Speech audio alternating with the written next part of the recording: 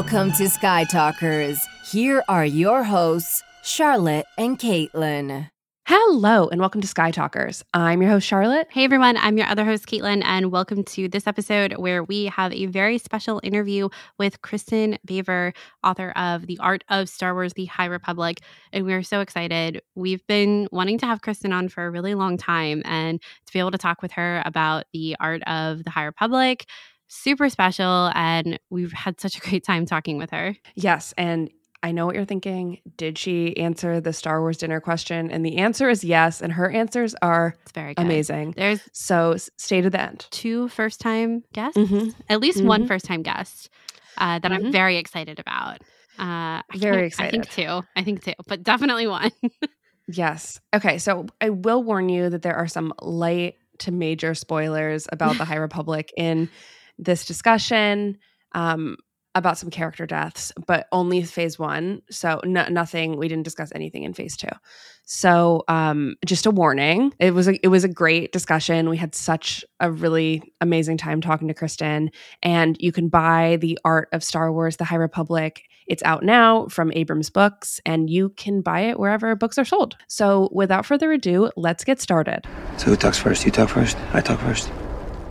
We are so thrilled to have Kristin Baver on Sky Talkers today. Kristin is the host of This Week in Star Wars, as well as the writer of several Star Wars books, including The Art of Star Wars: The High Republic, which we are here to talk about today. Welcome to Sky Talkers, Kristin. We are so happy to have you. Thank you so much for having me. I'm so excited to be here. Huge fan of your writing and This Week in Star Wars. So we're excited. And we're really excited to ask you our final question. I'm sure the listeners are too, about the Star Wars dinner question. So we'll get there. Anyway, so let's start right at the top, talking about your latest book. So you've written a ton of Star Wars before, and this is your first art book. Can you talk a little bit about the process of getting it made, how long it took, and what I'm assuming writing it remotely? Yes. Yeah. The funny thing is I only started writing books and, primarily Star Wars books in April of 2020, I think is when the first one began. So all of them have been remote. All of them have been from home and in a very weird time for all of us in the world. And all of them have been, such a gift to me personally in terms of having something really fun that I'm passionate about and just having this creative outlet to divert some of my attention to. Of course, I have a really fun job as well. My quote unquote day job is super fun and creative and interesting and, with StarWars.com. So, it was really more, the books became this lovely diversion or this lovely place to put some more of that energy in my off hours, and in that free time, especially in the height of COVID-19 lockdown when you couldn't go anywhere or do anything. Yeah. So my great fortune at that time, in the very beginning of, everything in 2020 was to have the Skywalker biography on my plate and to be able to just, retreat into that world for weeks and weeks at a time. But I'm a huge fan of that book, by the way. Thank you. Thank you. I love the perspective. I think it is great. Awesome. Thank you so much. I'm thrilled with how it turned out. I was so nervous when I was working on that. Maybe not. I don't think I was nervous actually when I was initially working on it. It was literally the day it released that I, somewhere in my conscious mind, I realized, oh no, people are going to read it. And judge it and all of those things that come with it. But everyone's been really, lovely about it and really receptive to it. And it is a bit of a different beast because a lot of our books, from DK especially, have been, nonfiction, behind the scenes kind of, look perspective of things. And, from the start with that one, I know we're not here to talk about that one, but it is my firstborn child. So I feel like book child, so I feel like I got to talk about it.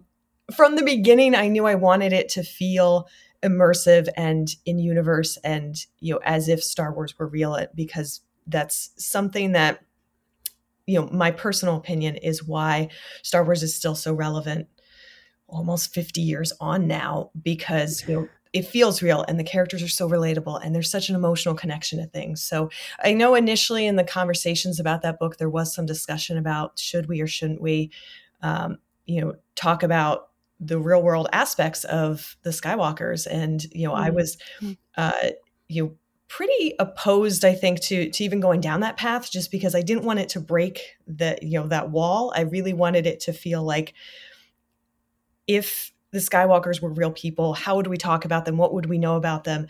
What kind of impact would they have on the galaxy? And just, go from there without having like a sidebar that Mark Hamill played Luke Skywalker in these films, Yeah.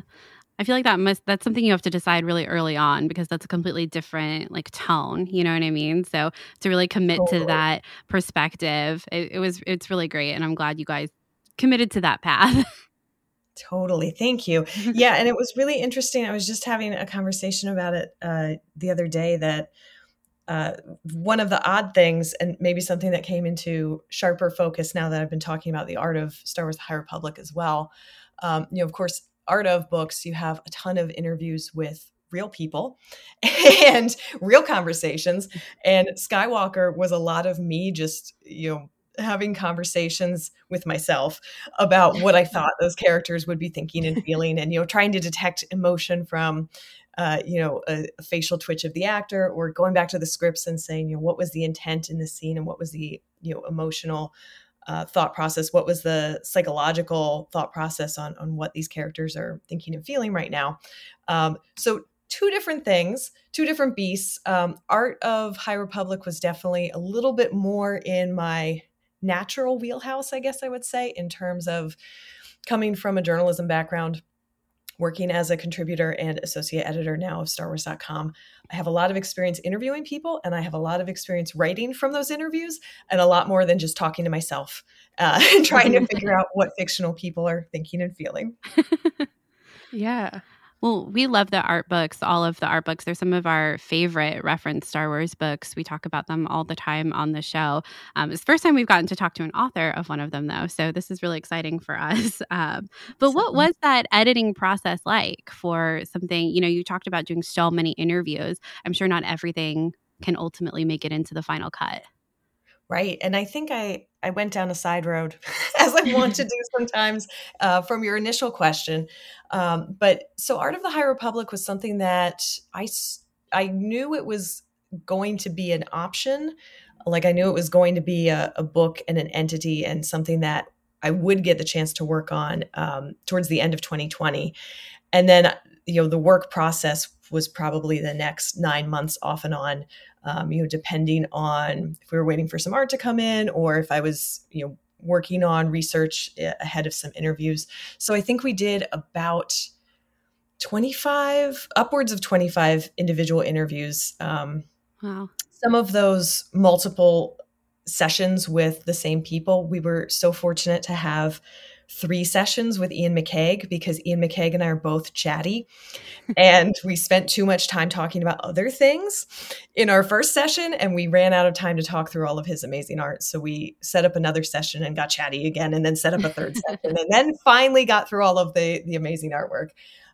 So really just a process of talking to everyone who we felt like was essential to talk to. And there were so many people that I would have loved to have talked to them as well, but you can start to drive yourself a little crazy, I think, if you're trying to do an exhaustive list of every single person who touched the High Republic needs to have a session and an interview. And we also started to see that some of those interview subjects were starting to talk about some of those same things. So those things can really interplay well together when you're editing your manuscript together, and it can feel like creators are in conversation with each other when they were actually in conversation with you.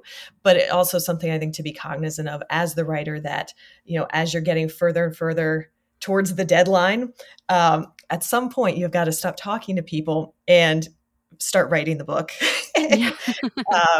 which was just a wonderful challenge in terms of taking all of that transcripted interview content, taking all those great quotes and thoughts and insights, and then also figuring out how to make kind of a narrative drive to the book itself.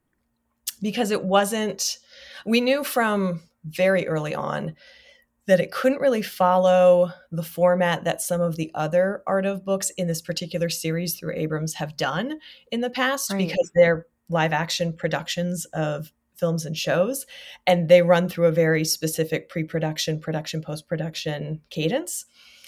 And with High Republic, it was very much the summit was happening, people were talking to each other and brainstorming, and then they would all go off and do their respective parts of the creative process. And I think it would have been just kind of a nightmare, both to try and track that on a timeline, but also as a reader to really understand the importance and the significance of some of those developments through that framework. So very early on, we knew we wanted to tell more of kind of a behind the scenes. Here is why the High Republic exists. Here is what inspired it. Here is, a bit of a fly on the wall feeling of those early conversations that we really rebuilt from talking to all of the people who were there. And then also just delve into what are those really important entities that came out of those discussions, and what is that lifeblood of the High Republic. And, that is very much the Jedi and the denizens of the Republic. And, of course, the classic Star Wars, it's the ships, it's the locations, it's all of that coming together. And that's, where you begin to see, I think, a little bit of my thinking in terms of the organizational style and how we were going to begin to introduce all of this amazing art to readers without it being just kind of this muddled mess of confusion. Yeah, I think, listening to you talk about that editing process and all the interviewing and how you kind of begin to organize all of that, I think is so fascinating. I work as a historian in my day-to-day life, and I don't take on histories as massive as something like the High Republic and like putting all of that together. But I really related to what you were talking about of, reaching a certain point in all of your research and collecting of information when you finally just have to stop and say there can be no more research rabbit holes. I need to put it all down and actually start, getting words on a page and putting it in some kind of cohesive order. And sometimes that straight timeline order is not actually the best way to convey the information you're trying to convey. And I really enjoyed that about this book, was the way that it was organized of, going through like the locations and the ships and then the characters and like the Jedi and then, all of our other like politicians and citizens of the High Republic. I thought that was a really great way to approach the High Republic, which I know when we first started reading, it was like, oh my gosh, there's so much going on in this world, and like really taking it all in. I felt like for me, it took a little bit of time. And I think that, the way that you organized it was such a great way to like dive back into some of the details that I had forgotten from phase one, especially. Mm-hmm. Yeah. And it's really rare for a publishing driven initiative to have this much artwork with it. Yes. Yeah. And it's something that I think is a really fantastic part of just the High Republic experience, that so many characters that may not show up on a book cover, may not show up in the comics, still did get concept art, and you still get to see this is what the creators are intending for this person or creature or whatever it is, to appear as. And normally you just have the description in the book, and that's great. But depending on how descriptive and specific it is, 3 different people can read that same description and come away with 3 different kind of ideas of what they think this person looks like. So I think it's really fantastic to have all of that set down with something like this. I've heard someone say that now that the Art of book is out, it's actually a great time to use this if you're just getting into phase 1 now, because then you can look through and say like, oh, okay, who is this character? And hopefully it's a character that's represented in the book. And so then you have a little bit of that visual connection, and you can use it kind of as a reference guide to that experience. That's such a good point. So yeah, true. I hadn't really thought about that, actually. That's really cool. Me neither. And I think that, first off, the High Republic is such an impressive initiative. And I can imagine that there was a lot probably went into like, how do you even approach this? This is kind of a unique thing for a lot of different studios to even be doing, right? And how do we put that on the page? Was that daunting to go from understanding how a TV and film art book operates, and like, how do you change the format?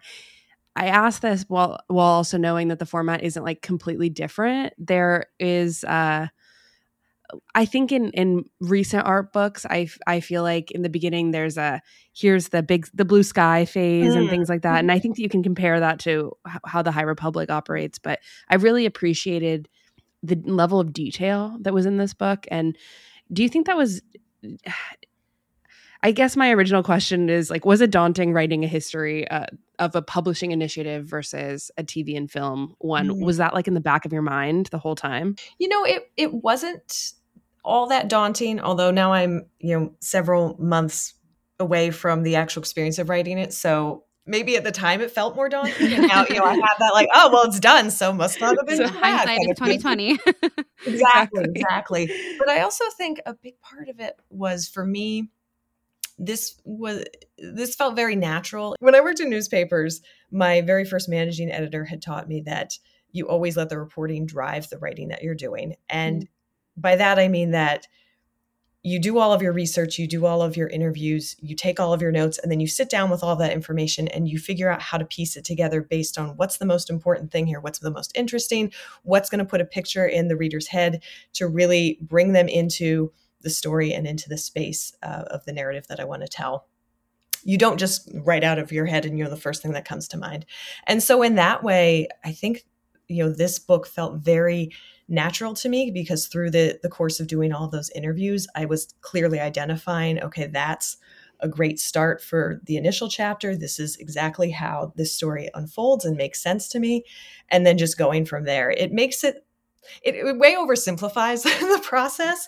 And I once said to that same editor, wow, this story kind of wrote itself, because there was something that just felt so natural that I was like, wow, it just kind of spilled out of me. And he said, no story ever writes itself. So surely the fact that this one felt so natural was partially because of all of that research, all of that knowledge, and just getting that like galaxy brain of bathing in all that information and then sitting with it for a little bit, and then just allowing all of those pieces to settle into place and form the backbone of the story. It's like the glow of the High Republic and all of its grandeur washing over you with all the research. Yes. Like the Force itself took over and was just like, this is the book. So were that easy.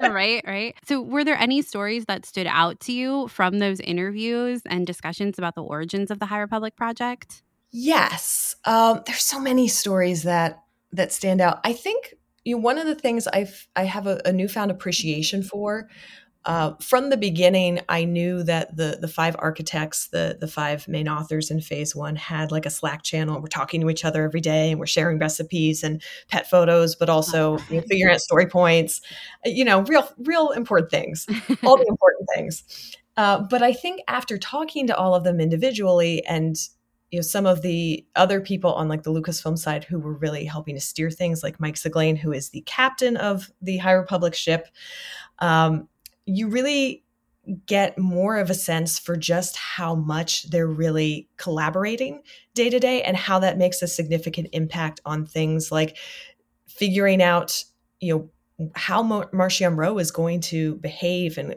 what some of his traits are really going to be.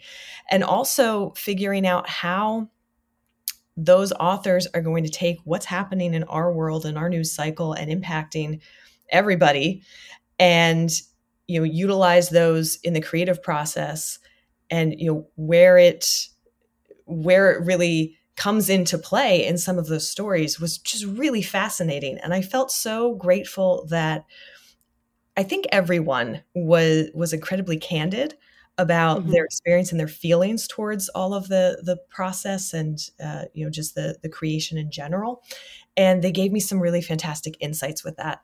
And also, I know I mentioned Ian McCaig already, but just getting to listen to him wax poetic about, good and evil and just everything that he's learned over the course of being part of the Star Wars family for so many years was also just really a gift, and really made it easy, I think, to figure out great places to just plop those quotes into the manuscript, because there were so many fantastic insights that I just wanted them all to be somewhere in the book. And He's so talented. Yeah. It's unreal. Talented. His 1 minute sketch is better than I can do in like an hour. Ever. Better than I could do ever. Right. Just so amazing. But everyone was also so kind. And I think that's a really interesting aspect of it in terms of, someone like Ian has every right in the world to be full of himself because of everything he's accomplished. And he is the exact opposite. He's so humble and just so generous with his time. And was just, very open about the process. Because I think especially for an artist, it can be really difficult to see your extremely rough sketches put into a book. Like, this is not your best effort. This is not the polished version. This is literally a thing that took 60 seconds. But we felt like it was really important to put some of those in here to show that evolution and to also show, I think, budding artists that it's not that simple. Everybody does start from that, initial rough place. And, if you keep working at it or if you keep putting the time in, you can get to this polished piece, but it just doesn't tumble out of your head and, go straight to the page as this finished work of art in, 5 minutes. Totally. One thing you said a while back was about Michael Siglain. And Yes. what really struck me when reading the book was how clear his vision was and how he was, I think you referred to him as the captain of the ship. Can you expand on his vision and charting that vision in this book? Yeah, I think, first of all, Mike was extremely accessible throughout the entire process of writing this book. I know he's an extremely busy person as well because he's running creative for Lucasfilm Publishing, in addition to having this vision for High Republic, which is a piece of Lucasfilm Publishing. So while he was extremely accessible, I was trying really hard not to bug him if I didn't need to. But I believe he was my first in, last out in terms of I did my first interview for the book with him, and I did my last interview of the book with him because I wanted to make sure. And of course, I was talking to him in between on the side here and there, but I wanted to make sure that he was really there at the core and at the center of it. Defining kind of his vision from the very start. And then also he kind of had last word in terms of if I had follow-up questions or something had come up in another interview, and I wanted to make sure that he got a chance to either riff on it or clarify or speak to it in any way. Yeah, so I think from that very first interview, it became very clear to me that while he had a grand plan and a vision for kind of the silhouette of what he wanted to create here, he definitely didn't come into the room saying, this is the story that you're all going to write. This is the plan. He really came in to that first summit, I think, very blue sky, just, for a number of years now, since 2015, Lucasfilm Publishing has created canonical storytelling that, fits in with everything that we see on film and in series and in animation. And so, this is an extension of that to say, okay, what can we do that is publishing led, that, is canonical, that all fits together and is very much in that spirit of something like Shadows of the Empire, where it has the chance to be a multimedia initiative. But when we're starting, at the very baseline, what does that look like? How do we make all of these stories all come together? But then I think he really let the architects run with it. And the 5 authors created 5 pitches for that initial discussion. None of them are the High Republic. They went back after, those discussions and after having a lot of great conversation about, what is essential to them about Star Wars, what really sticks out to them, what is definitely not Star Wars, and took all those ideas and then came back and said, okay, we think we should explore this all new era, this time period where, other than a handful of characters like your Yodas, your Oppos, you're not going to know who lives or dies because we've never met them before. We've never seen them before. We have no idea if they're going to make it to the Phantom Menace era. Isn't that the truth? You don't know who lives or dies in the High Republic. Do not know. I'm still very concerned about Buryaga. And every time I see alive. I like to believe it, but every time I see Justina Ireland, for some reason, she's the one who gets this question from me every time. But I'm always like, is he okay? Just You can tell me. He doesn't tell me. I have no idea. No, he is absolutely okay. We remain hopeful here. That gutted me. So I can't even tell you. But truer words have never been spoken. You don't know who lives or dies in the High Republic at Yoda's any given safe. moment. This is all I know. That's true. That's literally only it. Yoda. Yoda's okay. And the two Jedi Council members that we see in the background of Phantom Menace True. are true. all right. Yeah. Very true. Question mark. There's every time I would open a book in phase 1, I was like, as long as Belle and Ember are okay, I will be okay. That was like my baseline for any book in the High Republic, basically, whether they were heavily featured or not. It was like, you cannot hurt those two. Any death pained me, but I am glad that they made it out by the end of phase 1, at least at this juncture. Yes. Well, and it's funny because something that I actually asked to be put in the book, but that quite pains me, are the pages from Trail of Shadows issue number 1, where you see the aftermath of what we read about in The Rising Storm with Loden Greatstorm. Yes. And I wanted it to be in the book because I thought it was a really essential piece of art in terms of understanding the severity. I mean, we know from the text, but if you want a visual interpretation of the severity of what happens when a Jedi meets the Leveler, it's those pages. But every time I go to that spread, it makes me sad again. And I think, like, you did this to yourself. You brought this upon us by asking that these to be put in here. Yeah, I think that image is, I can see it perfectly in my mind while you're talking about it. And it is, it's very arresting. It's hard, especially knowing those characters and their relationships. We did this to ourselves by diving in. We did. Although it's interesting because, something else that I think is really, you kind of come full circle with phase 1 is, like we were talking about, you don't know who lives or dies. And the way it ended too, like hopefully we'll find out eventually, but since phase 2 went back in time, we don't know right now what's happening after Starlight Beacon falls.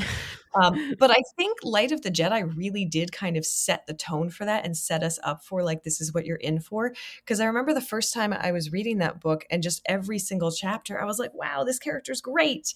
And then they would die. And then the next chapter, I'd be like, this guy's going on a date with that Twi'lek. I'm so happy for him. And then he would die. And it was just like every single chapter was breaking my heart. So true. Until like chapter 5, when we finally get to the Jedi who get to live for at least a little while. For at least 1.5 book. Exactly. Now looking back, hindsight being 2020 again, Charles Soule really did set up for, like, this is the heartbreak you're in for here, just FYI. But I didn't know yet at the time. I don't think anybody reading that really understood that's what was happening, or that was going, right? The quietness in your voice there. Oh, so much heartbreak. But truly just a testament to how amazing the writers are for the High Republic, that people are so invested in these characters.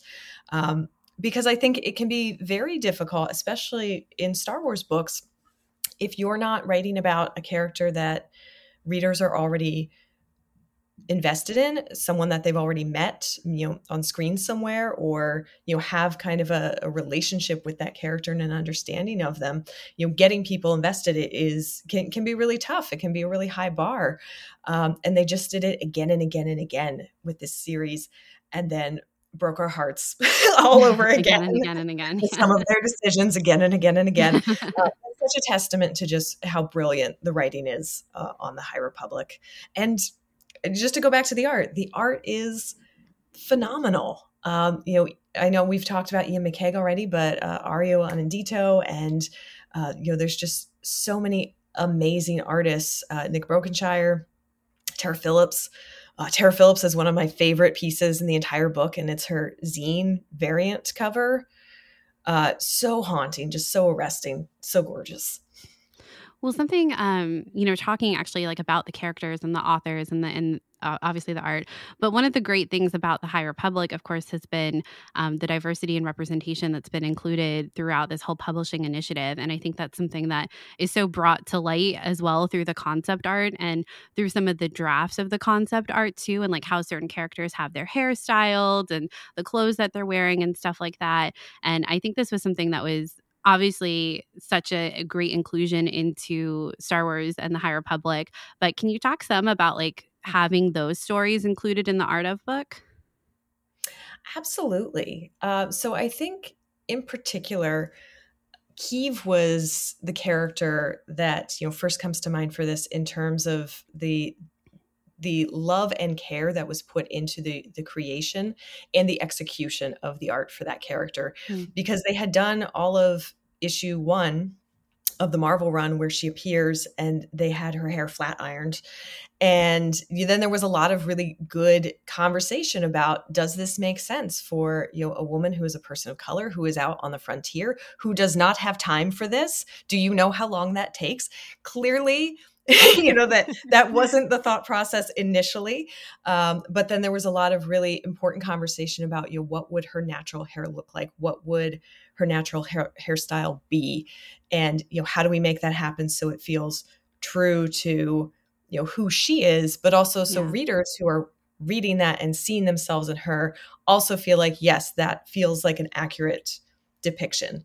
I love that they spent that much time thinking about that and also making sure that there were non-binary Jedi and that there were, characters across all the spectrums so that anyone who was reading these books could find someone that looked like them, that had some experience like theirs, that was going through something that they might be going through at that time. And that is no small feat.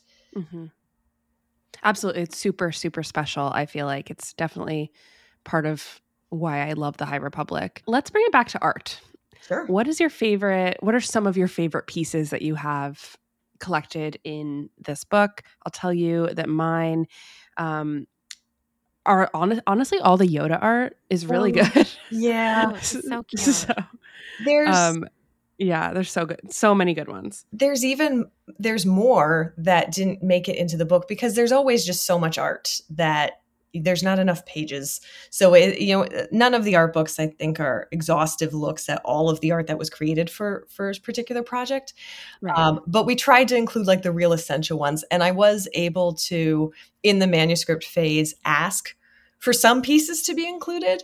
And some of that would be tied to if I had a really great quote from the artist about a specific piece and, wanted to make sure that came across as a caption, I would say like, this quote goes to this piece of art. So if you can use it, please do. But then sometimes it would be like, Yoda looks like a barista here. Please include him. That's it. That's the note. Like, I really want that in here. And what's his order? So there were some Yodas that didn't make the cut, but then there were others that I was quite adamant about. But in terms of my favorites, it's so hard to choose. You also don't have to choose, by the way. I'm not going to put you on the spot to choose one. It's okay. I definitely can't choose one. I mean, one that I do go back to that I love is the Keeve expression study that Ario Armendito did. I think it's just a lovely loose sketch that really shows you just the full range of that character's emotions and also just the full range of Ario's talent. I also really enjoyed the early Quart look because it's so different from the Quart that we actually see in the High Republic Adventures. His mask is quite different, and even the spelling of his name was different initially. But they evolved that in the process, and you actually get to see that look of when it looked more like a plague doctor kind of mask made of bone initially, and then kind of was shortened into something a little bit friendlier, I think, and just a little bit more youthful. But another one I always go back to actually is Chancellor Lina Soh.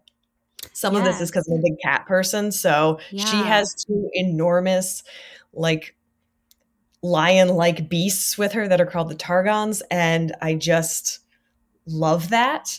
But she They're also so has, cool. Yeah. they're so cool. But she also has like a very Naboo-esque look to Mhm. her and feel, and Mhm. she's very reminiscent to me of like a Padme, and some of that is certainly likely because the initial sketch art came from Ian McCaig, who also designed Padme in the Mhm. concept art phase. So she definitely has that kind of regal sense to her.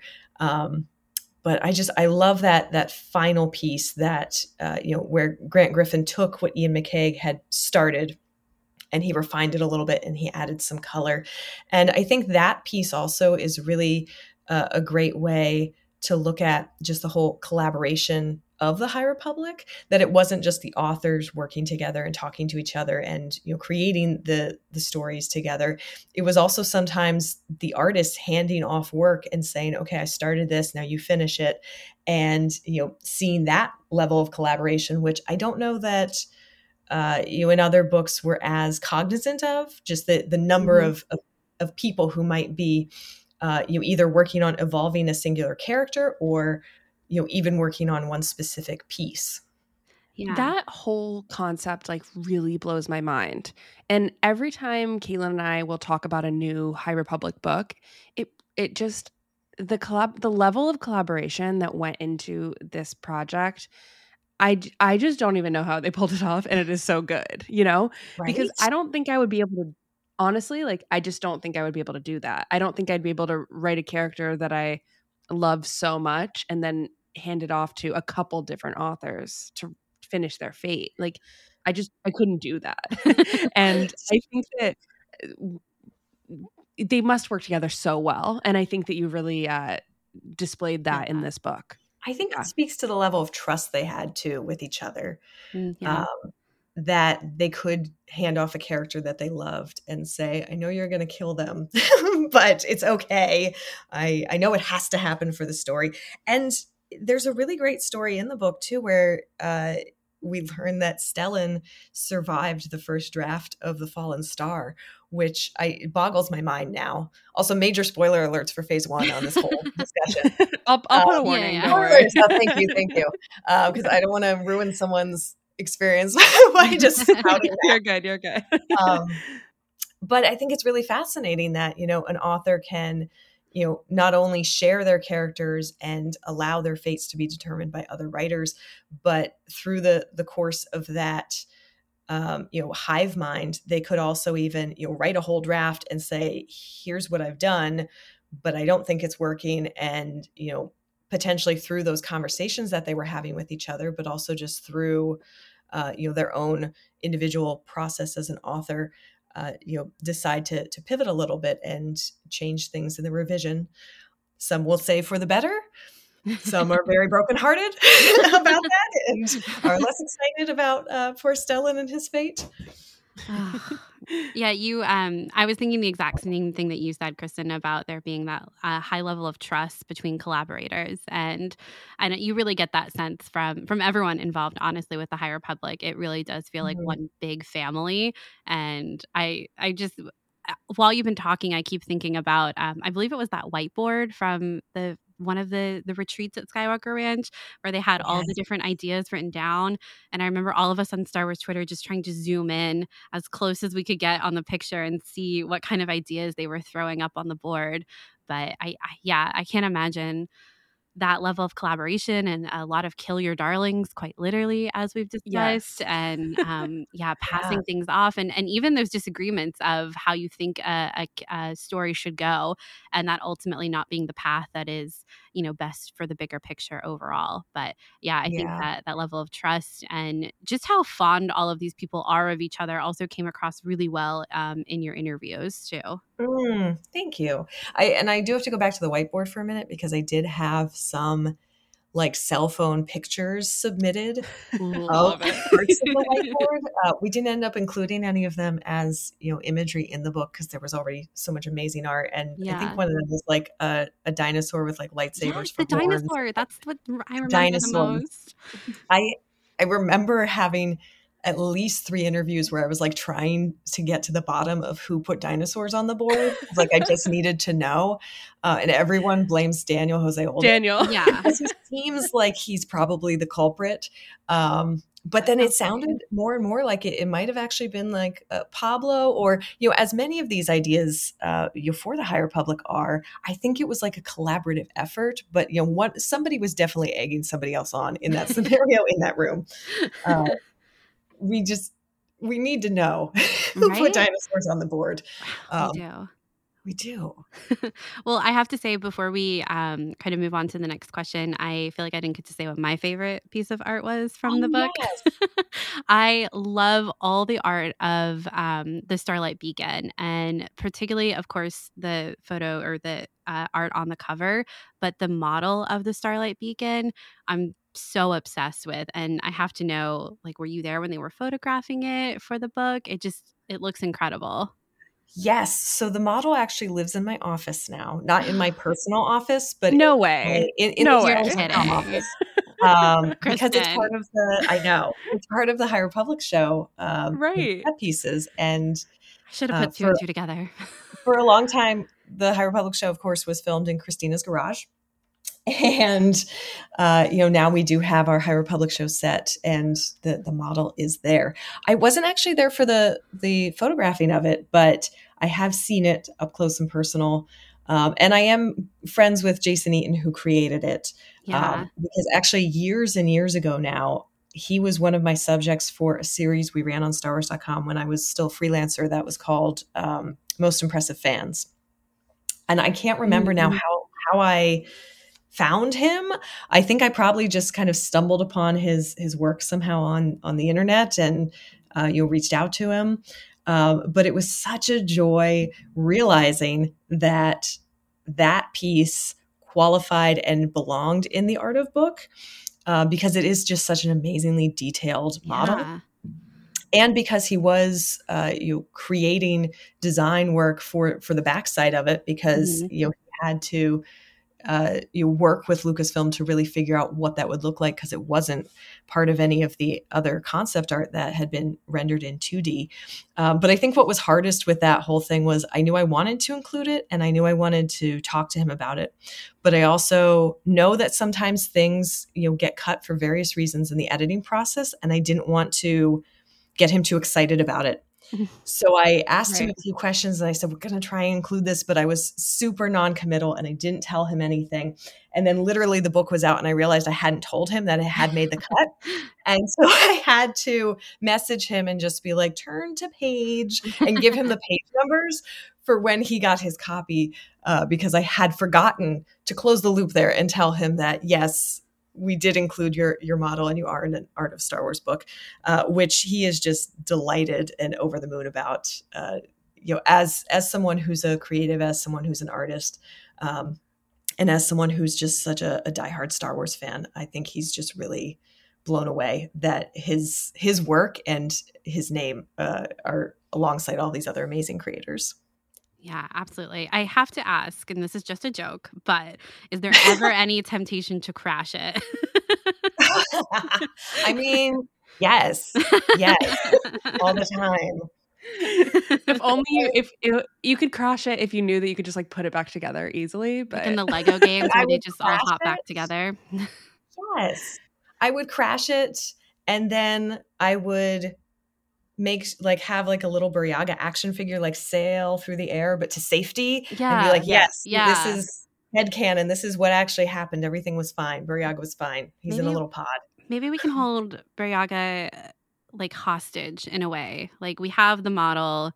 If you make sure he's saved, the model will also be saved. Yes. Oh, I like it. Yes. Save Burryaga, save the world, save the dream. Yes. Done. Yeah, I love it. That's so cool that you share your office with that model. It must be so inspirational. Our whole office is just filled with amazing and beautiful things. Because it's in the StarWars.com space. Yeah. And we just have an embarrassment of riches in terms of toys and collectibles, and just for a time we had a ball pit. We no longer have a ball pit for various reasons. But, it's just such a really kind of magical space to, inhabit as an office. Because, I've worked in some offices that were much less magical and much more buttoned up office space. And, so to have the Starlight Beacon, over on our set, and, to go into a conference room and there's a Millennium Falcon, with a plaque signed by Harrison Ford on it, just sitting in our conference room. It's fine. So cool. So cool. Just normal office stuff. Yeah. The best ever. Okay, I have to ask you one thing, and this is more of a comment, honestly. I hate that phrase. I can't believe I said it. A comment anyway, more than a question. Go on. I am a big foodie. I work in food media, and I feel like there was a lot of like restaurant locations included in this book about like where things took place, meetings that happened, and I just really appreciated that sense of place. So thank you for that. Oh, you're welcome. You're welcome. I also like to eat a lot, and that I'm sure worked into that. But part of it is also that, specificity is the heart of narrative. And so anytime you can nail down a specific location or, a detail like that, I love to include it in the narrative because it's such a touch point. If you have been to that area, if you're familiar with it at all, it might put a whole picture in your head of what we're talking about now. And if you're not familiar with it, it's okay. It might give you a destination. It might give you an idea for somewhere to stop next time you're in town, or, you might just Google search it, or maybe you just gloss right past it and don't give it a second thought. But I was also really glad that one of the very few pictures that we included was from one of those restaurants, and was Ian McCaig and Mike Siglain drawing on that white tablecloth. Yes. Yeah. I loved that. And I think it just gives you such another just great sense of the collaboration and the people behind this. And, not just the art, although the art speaks volumes as well, but just really seeing that camaraderie that comes out of the creative process for this. Yeah, there's something about people talking about creative ideas over a meal at a restaurant down the road. It feels good, and I feel like that's what I think of when I think of the whole process of the creation of the High Republic. It feels good. And I think hopefully something that comes across in the art of book, but something that definitely has become extremely clear to myself, both as a fan reader and, just working where I do, is that everyone to a person cares so much about what they're creating.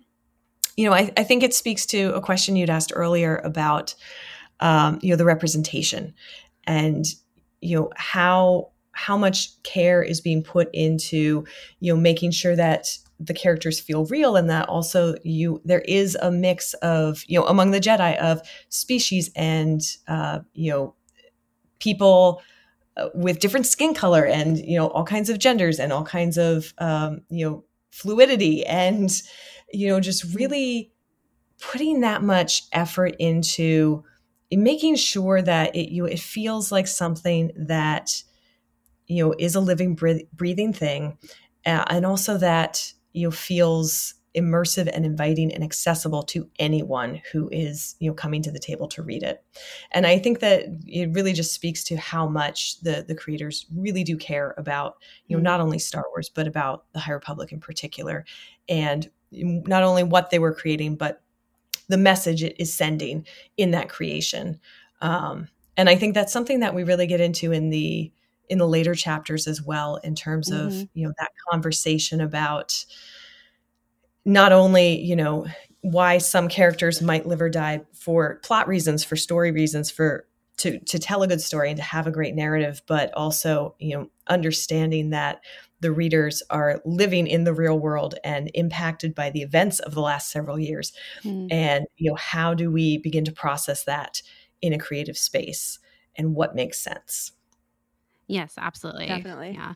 I feel like you summed up everything kind of so perfectly and succinctly in that last little bit about the High Republic, and especially the art of Star Wars, the High Republic.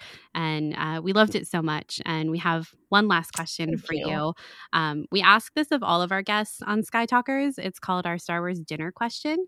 And the question is pretty simple. It's, if you could bring 5 people from Star Wars, real or fictional, to a dinner party, who would you bring? And the object is good conversation. All right. And can this be a mix of real people and Yes. fictional Yes. people? Oh, Yeah. boy. Okay. It can All be right. droids. It can be creatures. It can be sky's the limit. Ghosts. Yes. Ooh. All right. Oh, that's so hard. Take as long as you need to. Oh my goodness. Yeah. Well, 3 hours later, I'll be like, okay, I'm good. I think that's your list. Oh, okay. I think I'm going to go, I'm going to ask, what does my heart tell me? And I'm just going to go with that. Yeah. Qui-Gon Jinn, because I would just really love to have a conversation with Qui-Gon Jinn.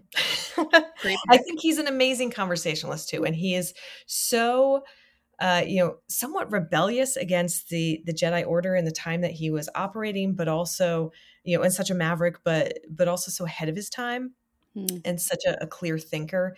And, to me is one of Star Wars' great philosophers in the way that he behaves and understands the world. So definitely Qui-Gon Jinn. I feel like I have to say George Lucas.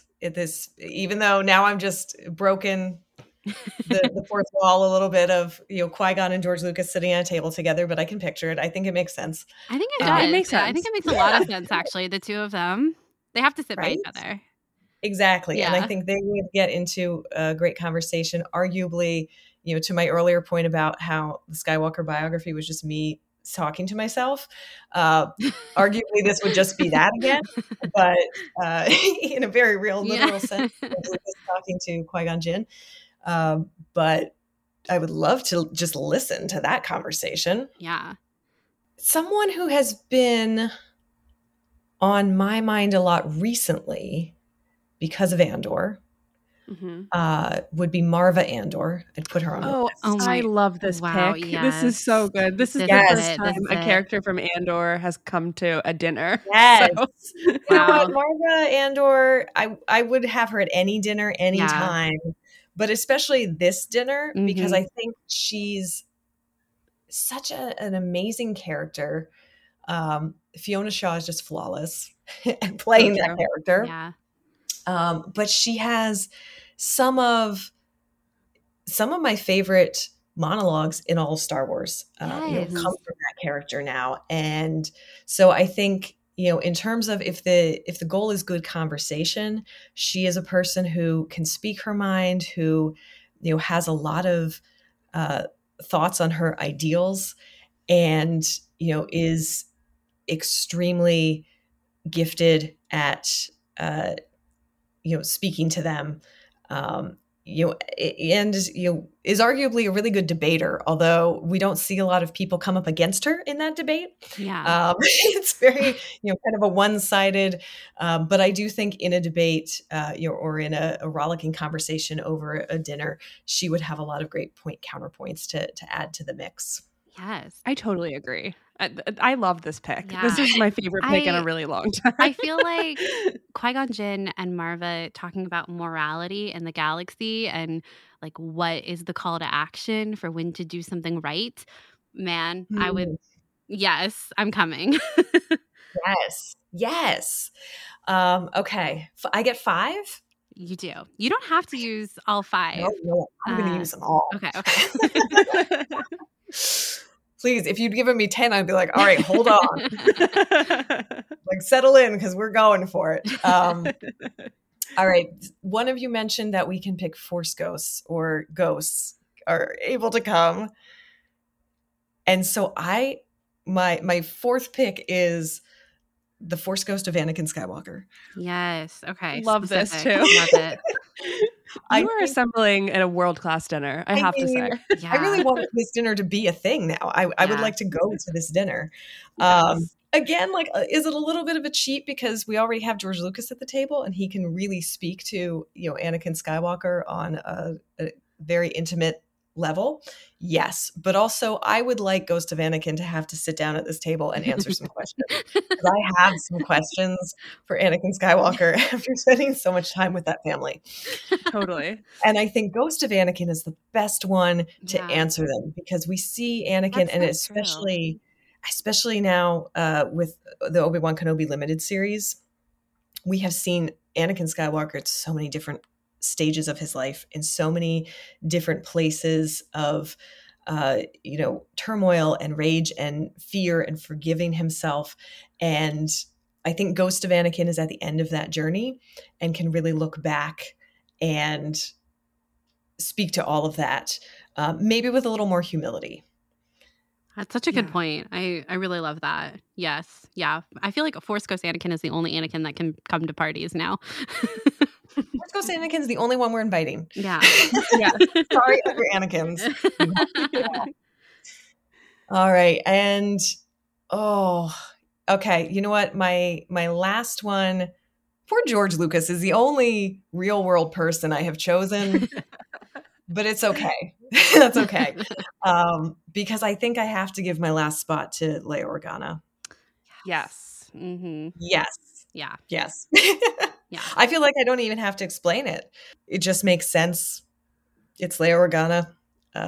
She's another one that I think it would be amazing to see her not go toe to toe with Marva, because I think they're very much in lockstep. Yeah. Mm-hmm. But to have that kind of conversation that hopefully you have had the chance to have at a party, where you meet someone for the first time and it's like you've been friends for 20 years and somehow they just get you. Mm-hmm. Mm-hmm. And you're just like immediately talking to only them for the rest of the night. And I feel like at this dinner party I'm throwing, Leia and Marva could have that connection. They could have that moment. I want that. Absolutely. I totally agree. Yeah. Okay. You assembled an amazing dinner party and I want to be invited because I really like that George is the only like non-fictional person there. But it like makes sense to me. It just makes sense. So Great job on that. And I mean, he's Love that obviously dinner. the head of the table. Yeah. And Obviously. then the other four are just on either side. And then I can be like the other head of the table, maybe, Yeah. as the other real person anchoring things. Yeah. Yes. I feel like that makes sense. I've already got the seating chart ready. I love it. The seating love chart it is too. important. It's very It is. important. It is. I'm going to say Qui-Gon and Ghost of Anakin have to be like catty corner. They cannot be like next to each other or right across from each other, because I think they're going to have some emotions they're going to have to deal with. So true. So true. They're going to be talking to like each other the entire night. We don't really want that. That's not Yeah, that's solid not the goal here. conversation, Right. You know? You want that cross Yeah. conversation, and you want everybody to be included and to feel included. Yes. Well, thank you, Kristen, for indulging us in our Star Wars dinner question. That was wonderful. I want to just go to this dinner party now. Yeah. Like, I love that question. Now I'm just a little bit mad that it's not a real dinner party that I can attend. I know. Today. I know. We think about that all the time. Right? Okay, so thank you so much for spending the last hour talking to us about the High Republic and your work. We are so thrilled that you were able to join us on Sky Talkers tonight. Where can people find you? I know that everyone's listening probably already follows you on social media and watches This Week in Star Wars, but what's next for you and where can people find you? Sure. So every Thursday on StarWars.com and the Star Wars YouTube channel, as you said, I am the host of This Week in Star Wars, delivering the weekly Star Wars news. I'm also on social, on Twitter, on Instagram, and sometimes on Hive when Hive is working. On all of the frequencies, I'm at Kristen Baver. And next year, I will have 2 more books coming out. I am a co-author on the book Star Wars Timelines, which I am super excited about. I really want to just get my hands on that book and just read it cover to cover and keep it by my desk at all times for all of those reference questions I often have about when is this happening? Yes. And right, we've all had that. We need it. And I'm also the author on a new book called Star Wars 100 Objects, which is also coming out next year and is very near and dear to my heart. Because it really speaks to my personal love for props and museums and trying to put those two together under the umbrella of Star Wars, which, of course, I also love. I am so excited for that book, by the way. Caitlin and I have talked about this. I loved at New York Comic Con how, I don't remember if it was you or someone who was presenting, said that there's a page dedicated to Yoda's little flute. And Yes. what about Yoda's little flute? Like, I am excited to get a page about Yoda's little flute, you know? I loved writing the page about Yoda's little flute. Yes. And so many others. Well, and hopefully, when that book comes out, we'll get to have another conversation, and I'll get to plan another dinner party. Yes, and talk yes. all about all 100 objects. That was such just another joy to put together. Not only my wish list of 100 objects, but then just that whole creative process of trying to figure out, both the essential items like the Skywalker lightsaber, it's in the book, don't worry, and the items that might be more of a surprise, like Yoda's little flute. Mm-hmm. Oh, I'm so excited. I love it. I can't wait to see excited. the whole selection. Me too. Well, thank you so much, Kristen, for coming on Sky Talkers, and can't wait for you to come back. You're always welcome, and cannot wait to hear about the next dinner party that you can plan. Yes, very excited. All right, that was our interview with Kristen Baver, all about the art of Star Wars: The High Republic. As we said up top, we had such a lovely time talking to Kristen, and I am truly so obsessed with the addition of Marva Andor into a Star Wars dinner, and I cannot stop thinking about Marva and Qui-Gon Jinn having a conversation, and I just really love that dinner party. Just put a pin in that comment, and then when we revisit our yearly dinners in January, so true. Maybe she'll make an appearance at your dinner. You never know. Man, I gotta start brainstorming for that. I've already started brainstorming. Oh God, the pressure. I have not. But you're right. I am going to put a pin in that and start thinking about my 2023 Star Wars dinner party. But I hope you guys enjoyed this interview. I feel like it's been a while since we've had a dedicated one-on-one interview actually hosted by us, Sky Talkers, rather than doing a roundtable situation that we've been really fortunate to do this past year. But it was really nice actually to have Kristen on Sky Talkers specifically, if you know what I mean, and to get to have a full hour with her was just really special. And we love the book, and we're both super excited for both of the books she has coming up next year, Star Wars 100 Objects and Star Wars Timelines. Super excited to add those to our collection. So if you want to talk to us about the High Republic or any of Kristen's other work that's coming up, or work that she's already written that's come out too, she's done other stuff besides the Art of book. But you can find us on Twitter at SkyTalkersPod, or our personal handles. Mine is at Caitlin Plusher and Charlotte's is at Crayerty. We also have our Instagram, our website, skytalkers.com, our TikTok, and our Facebook. All good places to find us if you're interested. And if you have a minute and would like to leave us a review on Apple Podcasts or Spotify or your podcast player of choice, we would super appreciate it. It helps other people find our show and join in on the conversation. And if you're interested in other ways to support us, you can head on over to our Patreon and check out our different reward tiers there. And I want to say a huge thank you to these patrons: Tom, Talking Bay 94, Talia, Daniela, Heidi, Emily, Adam, Emma, John, Dylan, Alex, King, Kimberly, Suki, Paul, Shelby, Derek, and Tegan. Thank you so much for supporting us. Yes, thank you guys so much. And until next time, may the Force be with you. May the Force be with you.